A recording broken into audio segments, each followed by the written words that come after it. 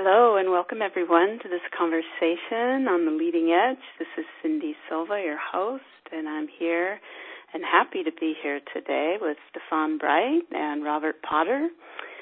We're here having a conversation about the material known as Letters from 500. I'm very excited to be holding space for this conversation and making more people available and aware of what wants to be known and integrated into our lives right now regarding a topic that's interesting to me in particular about the genetic mutation of the species. I've been tracking a prophecy for a number of years through the Human Design System and Gene Keys and other visionaries pointing at this same type of transition that we as humanity are in. And when I came across the Letters from 500 material, it was speaking directly to some of the insights that I've been receiving myself. And so I was inspired to reach out to the author, and in doing so, I got to meet his publisher, Stefan, and I'm so happy that they're open and receptive and approachable and willing to be here and hold space for a conversation. So welcome both of you, Robert and Stefan. Would you like to say hello? Hello. Hello. How are you? Good to be here with you, Cindy. Thank you, Stefan. I'll just share a little bit about Stefan, and then we'll also bring Robert forward. Stefan has been a seeker. For many years, I see you've been studying and practicing meditation for nearly 50 years. You're a professional photographer since '91, an advertising media producer since 1971, recording engineer and record producer, and you majored in theater in college, and you have just a really beautiful, well-rounded background. And so it's a pleasure to have you here. I'll read just a little something I found in the first book, Letters from 500, that Robert had wrote in his acknowledgments. He says, Stefan arrived at just the right moment in the unfolding project. He hit the ground running and never let up. He fell in love with the material at once and has manifested a heart-centered vision of how it can move onward into the world, outward into the world. Additionally, Stefan has the skills and passion to get it done. So you're the right person for getting the material out there. Thank you so much for helping Robert make this available to the world, and I'd love to have you share a little bit about your experience and how you came to the material and where you're at now in relationship to it as a blogger on lettersfrom500.com. Sure. Well, very much like yourself, it was a matter of inspiration and resonance. My wife and I were living out in California at the time, but we lived mostly on the East Coast. We had moved out to California, and we're back to the East Coast visiting at a dinner party with Robert and some friends in Philadelphia. Robert and I have always, whenever we've been together, the conversation has always been a bit ethereal. So I was really happy to have an opportunity to be with him and all these people as well. After the dinner was over, we were eating outside at someone's home, and they all went inside, and Robert and I were left to our own devices, and we started to have one of those conversations again. Actually, we were talking about ego, and about 15 minutes into the conversation, Robert said, let me read you something that I've written, and he opened up his laptop and started reading from the manuscript, and I was just like, something had hit me in the chest. It was just so resonating. So I became excited. I said, what is that? He told me this was a manuscript he was working on, a book, and I said, can I have a copy of it? So he sent me a digital file. I returned to California. I printed out the manuscript. It was about 300 pages, and I spent the weekend reading the whole thing. When I finished, I realized that after all these years of seeking, the book finally fell off the shelf to my feet. And I immediately went from the mind directly into the heart. And the one thing I understood about the book was it was information for me anyway about what life really should be like in the most ideal sense, and that we all had the capacity to achieve it if we went to the right space.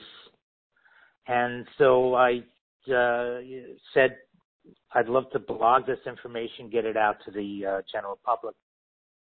And I started the blog in 2009, and I guess the rest is history. I have tried to bring inspiring pieces to the blog, not only about the book, but also things that I found that I thought were worthwhile for people to investigate. And there's a lot of people out there that understand the concept of resonating to an idea. And I think that's what the blog does most. It sends out a resonance that brings people who are resonating on the same chord in. And that's where we are now. And we found you that way. So it all works. That's my story in a brief,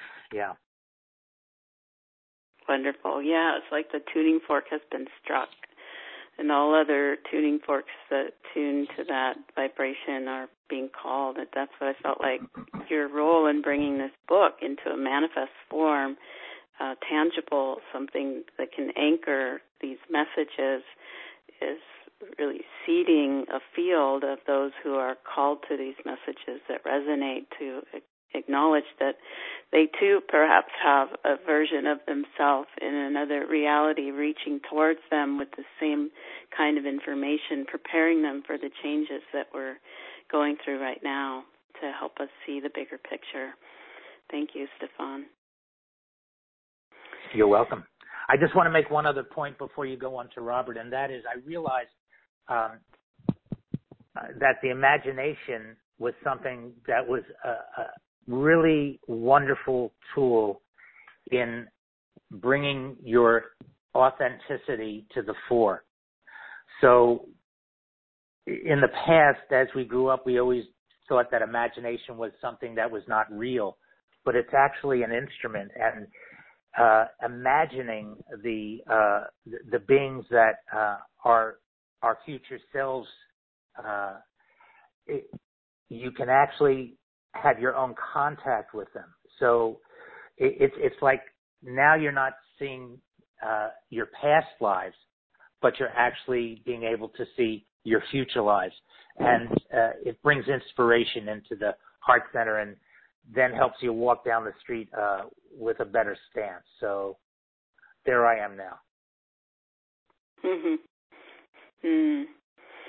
Thank you for that. And as you mentioned that, the term future selves, we're going to talk about that in just a moment as I introduce Robert, but also to add my own little hit here, intuitive hit about the future, is that the future is really here now, as Robert says in these books over and over, but it's in a subtler reality. So when we're talking about future, it's the sensitives that are able to track the subtle dimensions that aren't yet in the physical awareness, and to really prepare. That's the opportunity of our sensitivity provides, is the ability to track what's here in another dimension that's moving towards physical, that we can create space for and redesign our structures to allow. And just speaking of redesigning a structure, this is quite an experience for someone to go through and have a download of this proportion come into awareness. And it happened for Robert sitting on a beach. And I'm going to have Robert come forward and tell his story in a moment. But I'd just like to read this short little paragraphs out of the very back of the first book, Letters from 500. And this is written by the group of 12 that speaks, brings the letters to Robert. It says, Robert lives quietly in a natural setting near Chester, Pennsylvania during the early 21st century. He's the person we have asked to transcribe our messages for your world and your time. His willingness to do so has not been without its difficulties and resistance, but we knew this would be the case coming in. He has performed well through it all, nevertheless. We chose him because of our shared soul path and because he's actually put in many lifetimes as a seeker of this message. He alerted us as to his willingness to participate before he was born. Now we are here together in this project, this destiny. For our part, we are a group of 12 beings living 500 years from your time, who are charged with the mission of alerting you to the great adventure that lies ahead for all. And this great adventure they're also referring to it as the great storm. And certainly we all are feeling the pressure of the acceleration of time and the changing of paradigms in our culture, our worldview. And it's really with a great sense of appreciation I have, and I know that word is a big factor in this great change, that Robert has been willing to come forward and be accessible with our questions today and to share his experience. And so thank you, Robert, for saying yes to this invitation, and we'd love to hear from you. Well, thank you, Cindy. What a great introduction, and wonderful to hear from you and Stefan as well. I have to say that I'm sitting here in front of my computer screen, and that it's shifted to the desktop or the a screensaver, and it's a comet-like rainbow that has strands weaving all across, and the white light is in the center of it. And it just seems so appropriate right now to be looking at that image moving around my screen randomly. But there seem to be so many streams that come together to a point, and I think we all are living in a time when we're at that point. We can't really predict what's happening, what's going to happen. It's hard enough to know what has already happened behind us. But this image to me is just capturing it, and I feel like I'm right at that point when I write the books as well. I never know exactly what's coming forward, and I don't know what I'm going to say today either, so here we are. But thank you for welcoming me, and thank you for reaching out and making this opportunity possible. No, you're very welcome. I want to read another little piece that comes out of the book, something that you wrote, Robert, and this was in August of 2009, so it's been some time since your first book was written. And here you say, my heart tells me there's something very powerful in these pages, a force that will, if given attention, awaken people to their own deepest appreciation. That is my sincere intention. In that light, I'm honored to be a vehicle for the words and whatever gifts they may bring. Finally, now, there is one other remote possibility. As bizarre as it sounds, the book might actually be Letters from 500. So in this, really, you're revealing how astonishing this might sound to others, that you can receive letters from a future civilization 500 years in the future, but it was equally astonishing to you. And I wonder if you would want to share a little bit about your experience on the beach. Well, certainly. It was a very relaxed situation, and I had no anticipation of doing anything like this at that moment. But I was sitting watching my friend be buffeted by the waves, my friend Michael Lindy, and he he's always been sort of a skeptic, but also a friendly skeptic, and he was willing to listen to a poem that I had written. So when he came out of the water, I recited the poem to him, and he nodded and made no comment, and just went back into the surf, and I sat there, and I had this message that just came to me, almost like words, that what if you got a letter from 500 years in the future? And it was such a delightful idea that I had not anticipated, and yet it felt so good. I mean, my energy in that moment was, of course, I'd love to. I mean, I would love to get such a letter, but I didn't say anything. I didn't really react. I had a journal, and I had written a poem in, and I was just sitting in the sand, and I kind of almost automatically picked up the journal and started writing the letter, the first letter that came, and it went on for 12 pages, as I recall, and I was amazed and delighted, and I enjoyed the process thoroughly. And I remember the next day, I went to coffee. I love my morning espresso, and I sat down with my journal again and just kept writing. It just kept flowing, and it seemed like every day after that, I just couldn't stop it. There was no difficulty in bringing these words. Now, I've always written every book, all of the 7 books I have written in a period of just 5 months. That's pretty remarkable to me. Each one has begun on the first day of a month and ended on the first day of a month, 5 months later. So, and then that's the first draft, and then I edit each one for months after that. But still, that's how they come through. And to some people, that looks like channeling. I don't like to use that word because it has a lot of different meanings to a lot of different people. So I just refer to the muses bringing this information to me. But it just was irresistible. I couldn't stop writing. I have friends who write, and they tell me how difficult it is for them at times.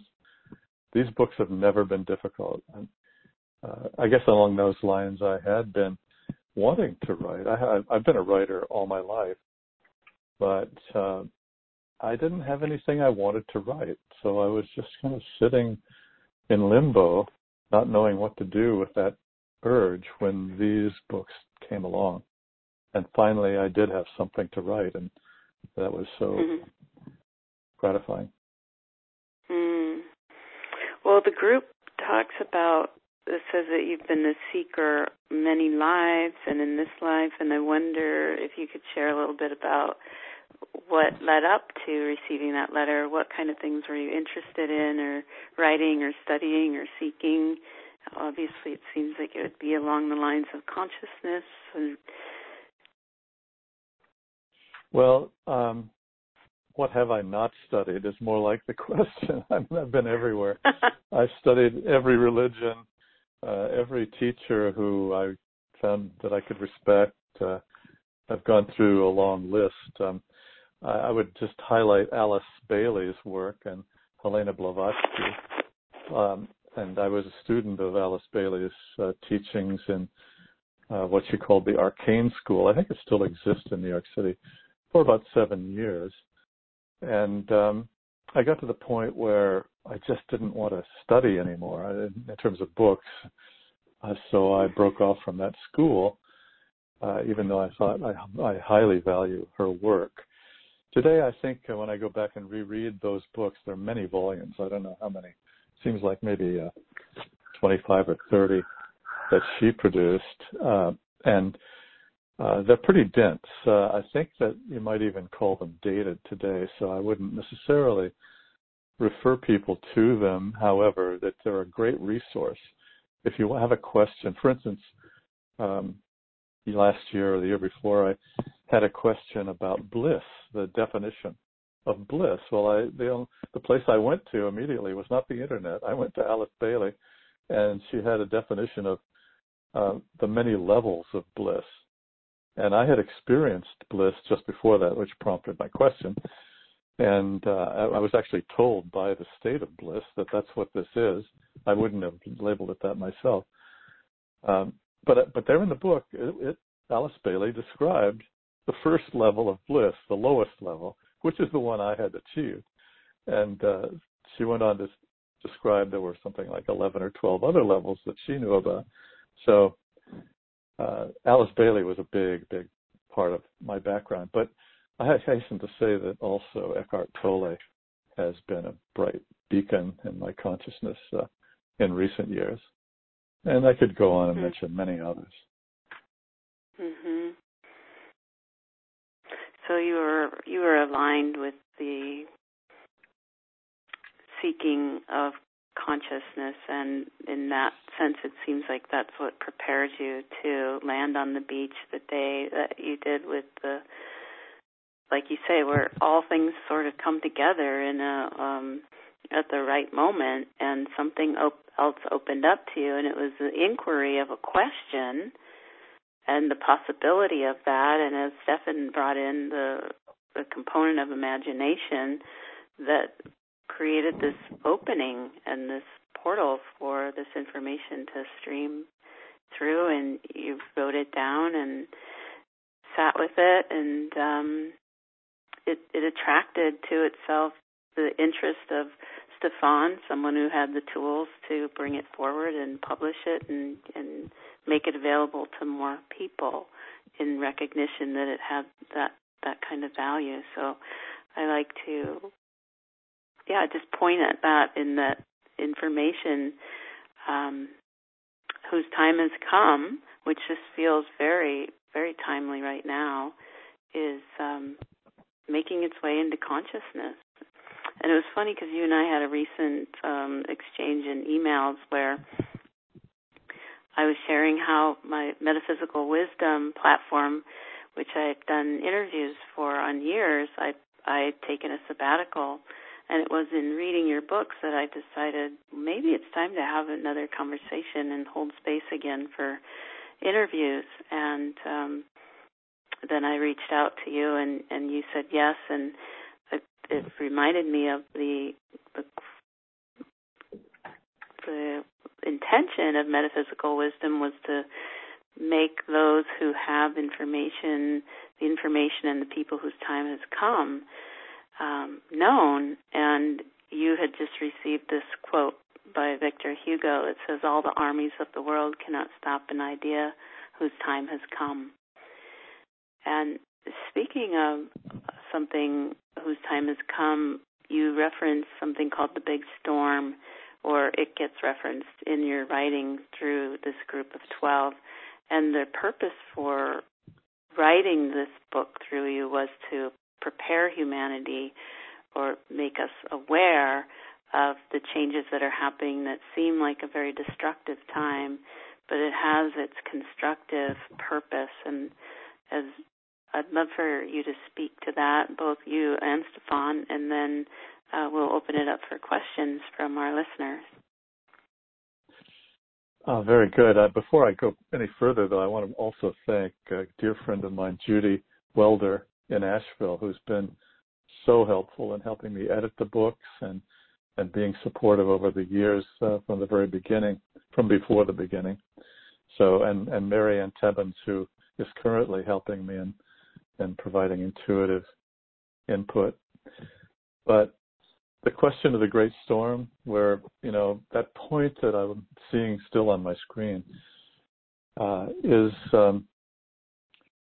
it's a powerful experience. We're all feeling it. I don't know that very few people are escaping the feelings that are going on in the world and the planet today from all different directions. It's a time of change, and we've been seeing it approach before the year 2012 when the Mayan calendar shifted. We were all alerted, those of us who are paying that attention, to the likelihood of some big changes. And I think it's only intensified over the last 10 years or 15 years, or as my guides in the book tell me, it's like 70 years. And so we're kind of in the thick of it now. One of the books I think it's number 5, maybe. I can't remember the order actually, but it's called Clearing the Storm. And they talk about how there is a way through all this in a positive sense. But we have to experience the storminess because that's what wakes us up. So that's, I think, where we are right now. We're waking up in the midst of the storm of consciousness. Stefan? Mm-hmm. Well, as you were saying that, I was just recalling my storm, my life storm, and how I got to where I am now, which has been a release of the mind noise and a full appreciation of the Divine Heart Center. So my life has been a life of from pillar to post kind of thing. Many experiences, several tragedies, things that confused me in a way, but at the same time left me with a deeper understanding of my experience walking the life path. And I figured out that I am just a singular being that is having its own experience. And what seemed to me to be important, the status quo of the competition of life, reaching a certain status, all those things that society makes important, suddenly became unimportant to me when things that were falling in front of me were giving me the bigger picture of everything. And so for me, being born in the late 40s, and this whole time has been a great storm. And it is that energy, that friction, that has actually turned the switch on into my heart center, which is where I live now 24/7, and has been extraordinarily fulfilling. Being able to see all of the little pictures around me that are no longer important as far as my life goes, but my heart center has allowed me to live in that huge universe that has experience just flowing through consciousness, and consciousness has become a dear friend of mine. It's almost like a ride on a merry-go-round, but instead of it going around and around and around, it's just flowing. The horses keep flowing forward, and new experiences keep happening, and I've just surrendered to it. And surrender is probably the one thing in my life that has given me the ability to accept and have no resistance to what is going to happen next. So I'm very happy about that. Yes, I think it's demonstrating a deep trust in life. And that's really what I feel we're being invited into with these letters, is to trust life. It has its direction. It knows where it's going. It's an intelligence that has its own natural self-organizing way of expansion and integration. And, the lack of resistance can ease the transitions if we can see the bigger picture. And I love what you're sharing, Stefan, about the heart opening and the experiences of tragedy and loss that are involved in a lifetime, and our experiences of those that crack us open to be more present and in a state of appreciation. And one of the terms that is used often in the book, referencing the civilization 500 years in the future, is the term appreciation, and also this idea of soul gazing or source gazing is what it's referred to. And I feel like the piece that's sort of here right now for me to point out before we open for questions is, what does it look like on the other side in the civilization 500 years from now? What is the norm? What is the paradigm, the awareness, and how do people spend their time, and how is that different than now? Robert, would you like to speak to that? Sure. I have, in my imagination, visited that time, and I've also prepared a guided meditation or a form of future hypnosis, progressive hypnosis to that year, which is, I think that's available on our blog site yes. for anybody to use. So anyone can experience this for themselves if they so choose. What I have felt, and what every other person I know who has done this exercise has felt, is a kind of freedom, a lightening, fresher air to breathe, a greener world, a happier, more fulfilling place in the moment. And I think that one of the characteristics of the people who live there, and let me add this footnote, they say that they are a new species, that the human race actually ends and transitions into a new species simultaneously with our own existence. So it's not like we have to wait to be reborn to be in that species. All we have to do is wake up. And I think, Cindy, you probably have some things to say about that genetic mutation that could happen instantaneously in us. So I think we're all on the threshold of that. So that's one of the characteristics of being in that world where you're just a sense of newness at all times. But a more important thing is the sense of interconnectedness of all being. According to what I've felt and what I've been told, all beings feel they're opened up in that new world into a shared reality, a shared sense of oneness that is at once transcendental, but it also bleeds into each individual's experience of life. So the way we experience ego as a means of kind of identifying ourselves and defending ourselves and, in a sense, separating ourselves from other people's individuality is much less pronounced in that future world. There is much more of a sense of what am I doing in the world that is interrelating with others? What can I do to help them first? And second, perhaps, is what can I do for myself? So what I've seen there is sort of a shift, a turning on its head the sensibilities of our world, where we look first to ourselves, our separate identity, and second, perhaps, to others. Well, it's the reverse in the future world. And they benefit greatly from that.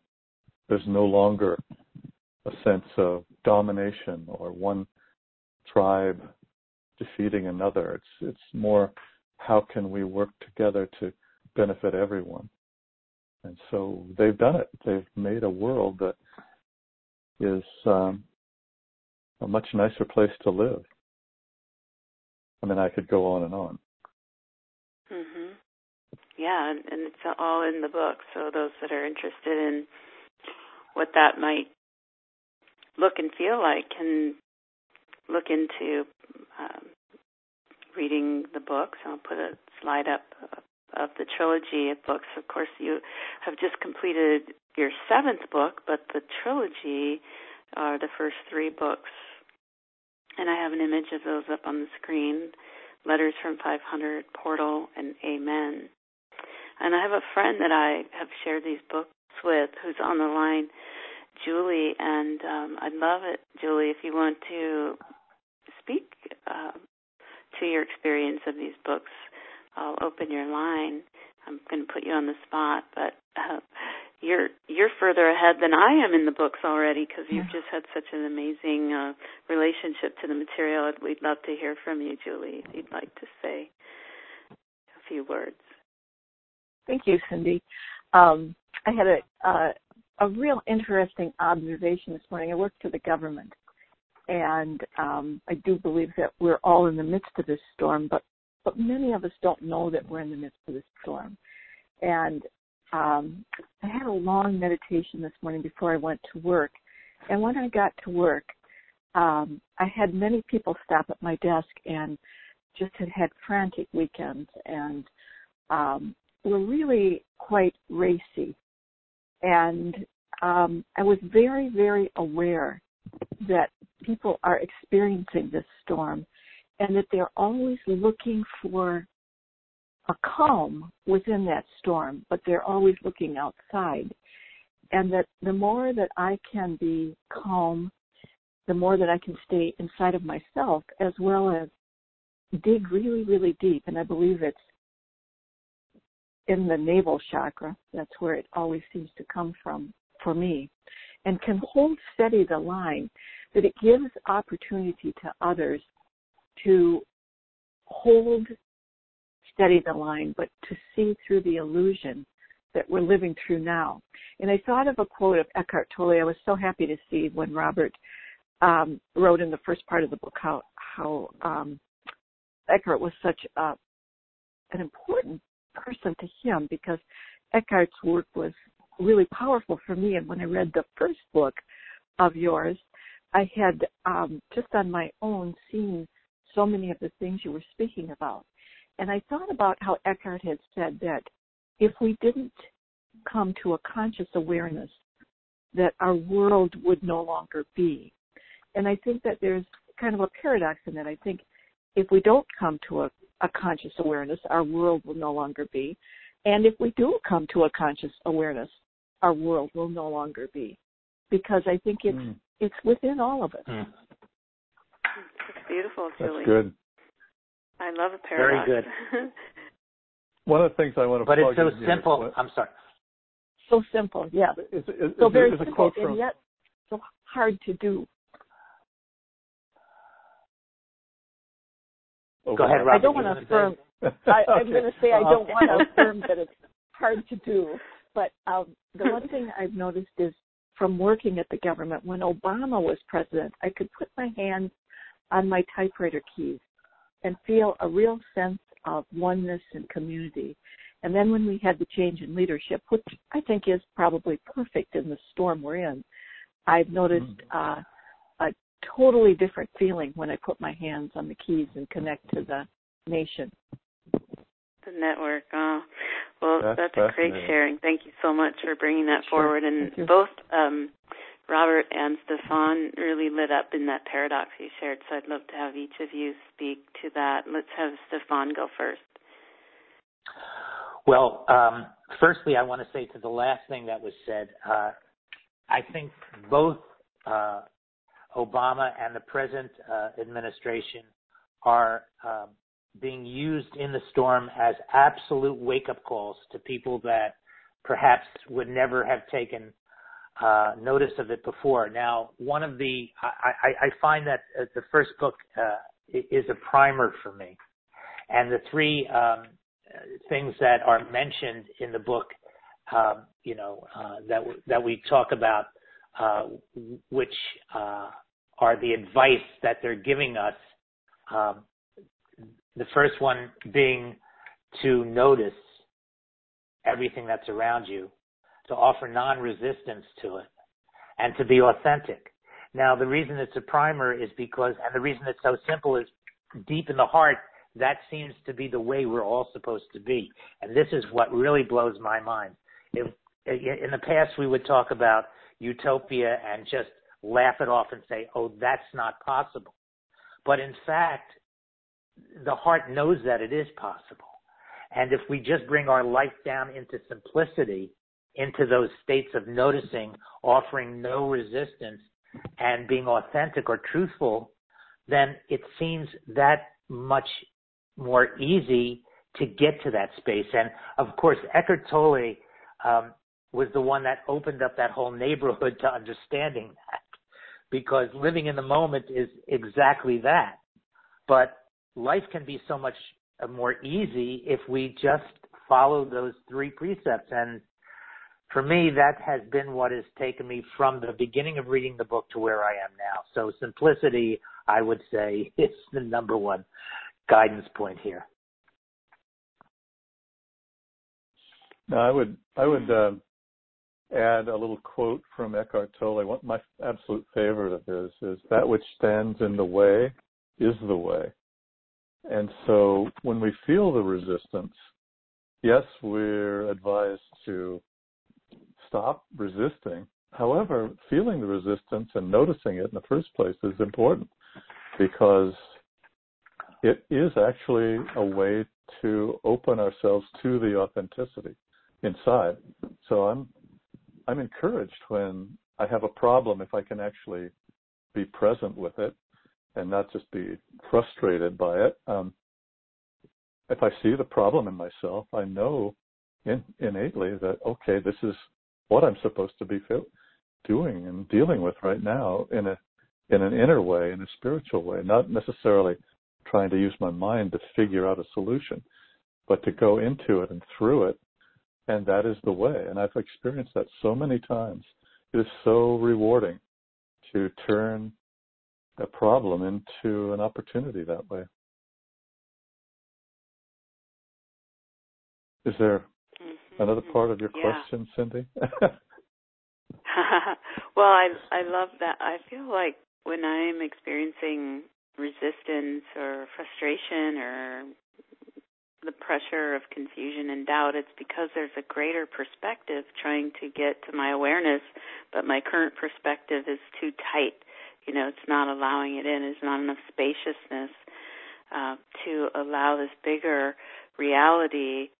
Bigger, I don't know if bigger is the word, but this other wisdom that's available.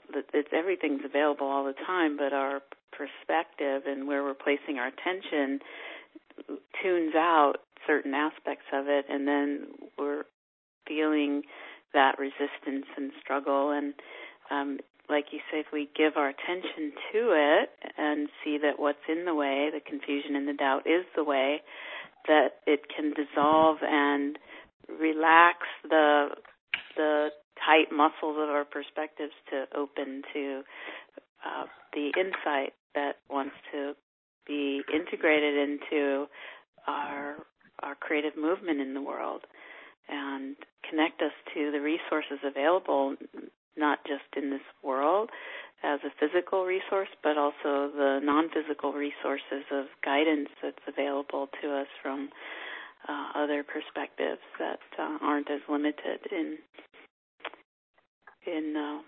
the cognitive architecture of being in a body. Well, I love what Julie said. Sorry. I love what Julie said about touching the keyboards and feeling the energy coming through. I had never thought about that, but it just makes so much sense that it's a two-way communication through our sensitivity. So our bodies are receiving all kinds of inputs in many, many ways, as you're saying, Cindy. Mm-hmm. Yeah, and I would like to you definitely have in common. I just wanted to offer something on that line as well. In my photography work, when I got to a certain point where the camera became an extension of my inspiration as soon as I let go. And it was no longer an ego thing to try and take the best picture or, be the best photographer. So when you're working with a client, for example, and you lose that ego sense of trying to do the best shot, and you just allow your inspiration and the zone that you can get in because you understand your instrument so well, and then the surrender to it, that is the most beautiful, nuanced thing there is. I mean, it just becomes so open and there's all this freedom. And I think that we have been blessed with this through understanding that the great storm is here to teach, not to destroy. So for me, I'm very optimistic about what's happening and what will be next. And, you know, everybody has their own way of looking at it, but again, inspiration for me brings that optimism into play, and it then makes it a good day. And that energy, that keyboard energy is so strong. And let's remember that every ripple that we create as a being ripples out to others. So, you know, I think the books help us set examples for the kind of lives we really want to live. Our soul wants to have us live. So, So good. So much of what you're saying is pinging in my awareness a lot of connections as well, Stefan, about the keyboard and what Julie brought in and Robert has tapped into as well with this keyboard, and my understanding of how genetics is related to language, and of course a keyboard is related and connected to how we string language together and form words, which are vehicles for consciousness, for frequency. And again, it's another instrument of transmission. And as you talk about your photography and your instrument and your camera, you know, we just bring it right to the very physical body as an instrument. It's just the most highly evolved technology we have on the planet are these bodies, and that they are that instrument for allowing the transmission of the formless world into form, into manifested form. And, of course, there's a genetic component related to all that, and has to do with the sharing of information, and how I see when we come to a crisis, people are more willing to come together and share and support each other.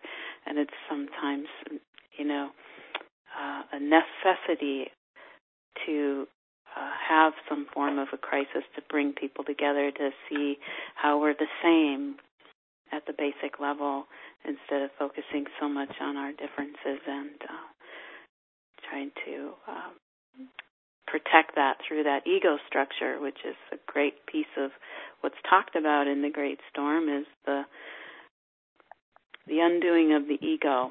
I think that there's still a bit of an ego in the 500-year paradigm, but it's certainly not the limitation that it is now on our oneness. And I'm going to have Robert speak to that. And before I do, I'd love to just invite anybody who would like to share to raise your hand by pushing *2 on your keypad. That way I'll see that you have a comment or a question. And then anybody who is listening on the webcast, you're welcome to type your question in, and I'll read those out loud for Robert and Stefan to speak to. So, Robert, did you have anything to add to what I just said before we open the line? Well, I just want to highlight again the word appreciation. When I first asked Orange what the difference was between our two species, she just came up with that one word, and that kind of says it all. That where we're headed is into a world of wide open appreciation, which, if you look at that, what that word means, it really boils down to adding value at every opportunity to what we experience. And that, I think, means touching our authenticity and putting ourselves into it, at the same time reaching out into what's surrounding us. So I think we have a sense that that's the direction, at least that's certainly what I feel we're moving into at all times. I see it today, even in the stormy times we have. I see so much more appreciation happening in our society around the world as well. So, for instance, in the Me Too movement, that's just one example. I think equality among the genders is so important. It is a balancing spiritually within each individual, not just in society, but it's both those things. So when we see it happening, that equality emerging, it's a kind of appreciation that we are sharing in all of us. Very important. I want to open the line for Hillary. Thank you for being here, dear. Welcome to the call. Hi, Cindy. Thank you so much. I was not meant to be here today, but I was meant to be here because I had an appointment cancel. And I'm so grateful because I'm sitting here almost in tears of gratitude because I received such a shock this morning. And I'm staring at the computer screen, and here you're all talking about this interconnectedness of all beings and this coming together. Well, I am originally from South Africa, and I have an apartment that I rent out in Cape Town. And Cape Town is in a crisis situation right now where they are shutting off the taps of 4 million people, and people will have no water in their homes or wherever they are for about the next, at least until 2021. And so this morning I received a memo from the city of Cape Town, which is a 10-point contingency plan talking about how to handle this. And point number 6, and I'm going to read it, it's very short because this is exactly what you were talking about, and this is exactly the wording of the city leaders in Cape Town today. So point number 6 of the 10 plan says, if I'm not strong enough to fetch and lift my city allocation of water, how will I get water? There will be 200 checkpoints around the city of Cape Town for 4 million people to share. During times of crisis, we need to look after each other more than ever, especially people who are elderly and not able to get water from the new sources that become available. Whatever happens, it is likely that you will have to queue, carry, and in some cases treat your own water. We're going to need to get to know our neighbors better and assist them where possible.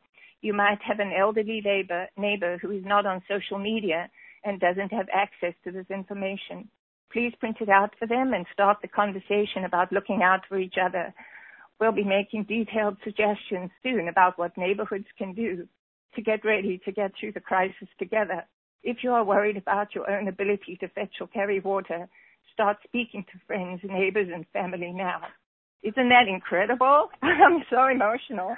And I'm I'm feeling it. I'm emotional too. Oh my God, that's fantastic. Yeah, and this is today from Cape Town, affecting 4 million people. So it's just right here, clearing the storm. These things are meant to happen, and I'm just so glad to have this clarity. And I've already started emailing and texting my friends, sharing this call, and go get this book, go get this trilogy. This is where we're supposed to be. So thank you for that. It's incredible. Thank you. But you know, it's these tears of understanding, because it brought me to tears when you were reading it. And exactly. It's these tears of understanding that can absolutely bring us together and give us an understanding of what we're supposed to really be doing with each other. And that's it. I mean, we do come together in crisis. And crisis is a beautiful wedding ring. It really is. It's a beautiful wedding ring. So. Thank you. Wow. That was awesome. Thank you. Thank you, Hillary. I think a pause is in. I just feel the need to pause on that note, and my sense is that I've had an awareness that there was going to be a water crisis on this planet, that there already is, and the fact that it's being brought into awareness on this call, I think that it's just the beginning of a crisis that will be spreading beyond South Africa. And another piece of clarity in this conversation, a sobering one, but yet within that crisis, that if we weren't aware of the bigger picture of what the message of these books these letters are bringing about the great storm and how the intention of that, we wouldn't see the opportunity in the crisis of coming together. But I love that the leadership was able to convey that in the message on point 6 of look out for each other, especially those that can't look out for themselves. Feels really powerful. One of the things that's coming to my mind right now is that in times of crisis, the Spirit comes much closer to us and to our leadership, and that we can take hope that as the crisis increases, as you're pointing out, Cindy, that our leadership will get more focused and more compassionate and integrated with the actual needs of people. So I'm confident that is happening too in the future, in the near future. Mm-hmm. Yes. And also, the piece that I am tracking here with the genetic mutation happening in the species is that the newer generations, the younger generations, are coming in with a different level of consciousness that will eventually be replacing the current leadership, which is of a different orientation and consciousness. And so I see that we're going to have leaders that are coming from a paradigm of seeing themselves as part of a bigger, a part of a much bigger whole, like a body within a larger body, and that the concerns for these younger generations that I have the opportunity to work with on a regular basis is a concern for the earth and the well-being of the planet, which is really heartwarming to see the movement in that direction and to see it move into our government and our policy decisions on policies. And it brings to mind some things I've read in the book about that connection to the environment. And I wonder, Robert, if you or Stefan would like to share anything about how the Vigilons, is what they call themselves, 500 years in the future, relate to the Earth, the planet. Well, stemming from their appreciation of the sense of the whole, of the underlying oneness, there's no separation, no sense of living apart from nature. So what you do to, I think, Chief Seattle, there's a quote, he talks about the web of life, and whatever you do to one part of the web, it connects to everything else. That I have that on the wall of my house, and that quote, and it's just that's the way that the Vigilants look at nature. It's part of themselves. They don't. I mean, they do respect independence, but it's not a separated independence. It's a whole different way of relating and caring for nature. So a lot of the problems we're experiencing environmentally today are, I won't say solved, it's just like transformed, I think is a better word. The problems have stood in the way because of our consciousness. But once our consciousness stops embracing the negativity and the problem and the separation, the solutions are all there. We don't have to fear that we're destroying the planet, because once we wake up, the planet will be us. Mm-hmm. Beautiful. Yes. On that note, I'd love to share this last. Oh, Stefan, would you like to? I just wanted to make one thought there. We live in a small town on the Delaware River in New Jersey, And the town is a very artsy kind of town with galleries and little shops. And the town has a consciousness of its own, where it has pride in the fact that there's beauty around itself. So the beauty is inherent in the nature that's here. But the people that live in the town have appreciation for the beauty that is really overwhelming. For example, we have a bridge, a small bridge, traffic bridge, that goes across from New Jersey to Pennsylvania.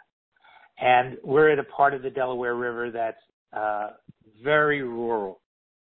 So there's no towns. It's not like Trenton or anything like that. And one can walk onto the bridge into the center and just watch the Delaware flow past and look up on both sides and see the hills and the mountains.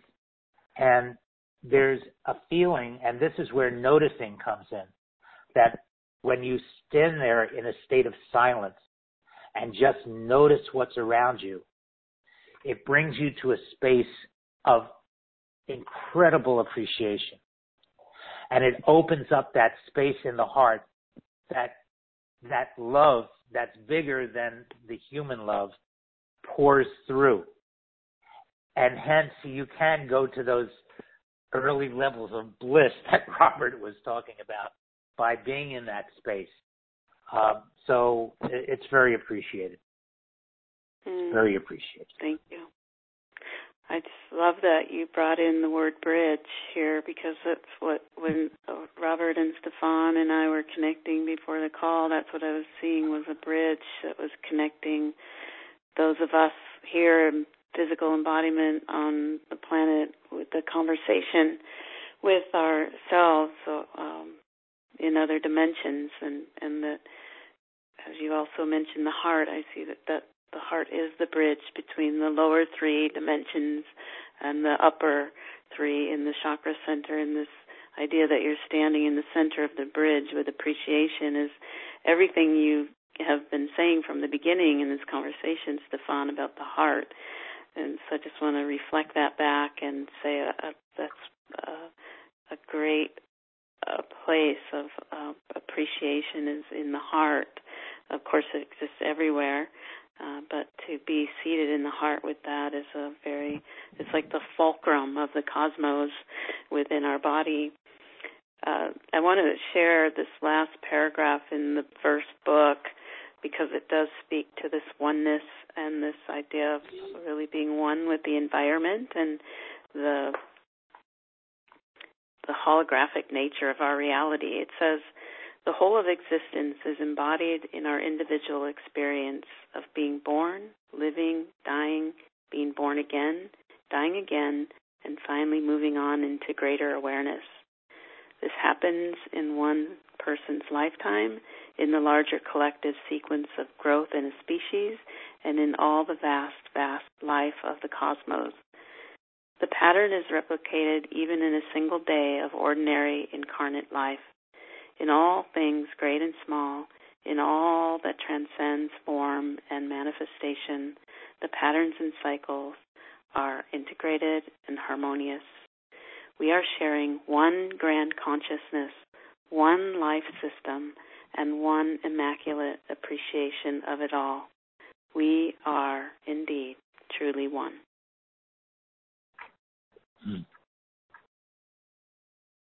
Wow. Do you remember writing that, Robert? I remember reading it. I honestly don't remember writing these things, but I appreciate it. Wow. It comes from beyond me. Yeah. But I certainly stand by it. Amen. Yes. Yes. Yeah, thank you for reading that, Cindy. Yeah, that was beautiful. Right. I love it. Well, we're going to wrap things up. Been a pleasure. And go ahead, Robert. You had something else to add. No, I'm just going to express gratitude again. Thank you so much, everyone who called in and listened in. And it's a wonderful thing to be part of all of you. Yeah. And for those interested in the books, you can start with the first book called Letters from 500, and you can find them at lettersfrom500.com, also on Amazon. I would encourage you to check out the blog, lettersfrom500.com. Stefan is adding regular posts, and it's a wonderful resource. You have followers from around the world. Do you want to say a little bit about your following, Stefan? Well, I don't really know these folks because, as I was mentioning earlier to you before we got on, very few people leave comments. They just come through. But since I do have a mapping of who is coming onto the blog, it's become global. And it's in areas where there perhaps is the greatest chaos going on at the moment. But people are reaching out to find these spaces on the web that are comforting and bringing this kind of information to them so they could have a little more peace of mind. And I'm so grateful for that. So, and I'm so grateful to you, Cindy, for allowing us to have this moment of openness. And just remember, we are really all a part of each other. So we should appreciate all of that and live our lives knowing that each and every day we all are a part of each other. Thank you for that. Yes, I feel chills all over my body. It's good. Even though, yeah, I don't like to be cold. This feels good.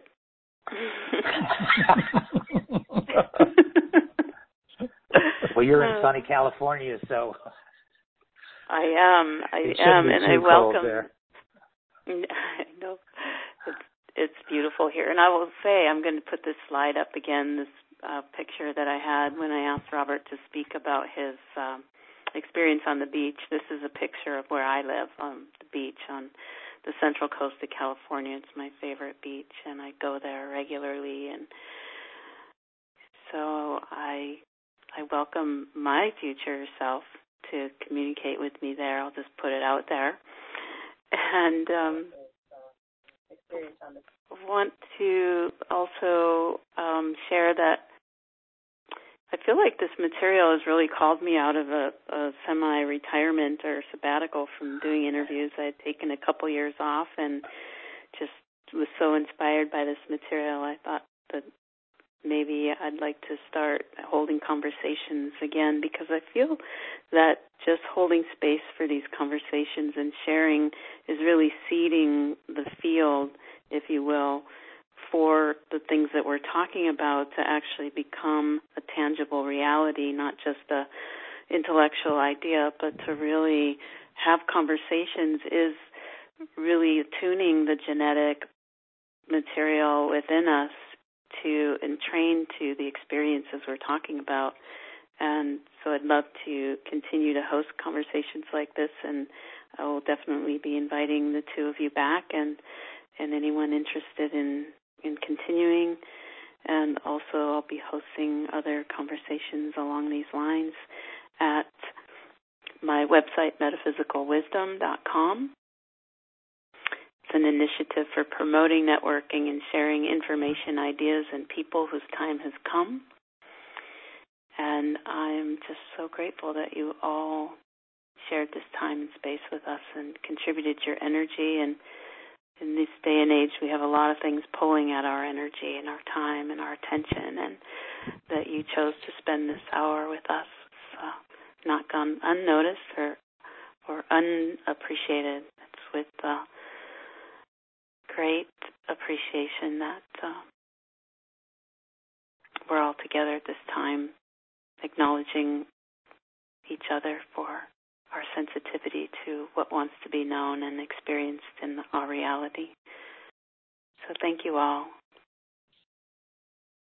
Thank you, Cindy. Thank you, Cindy. Thank you, everyone. Thank you. Bye-bye. Bye. Bye.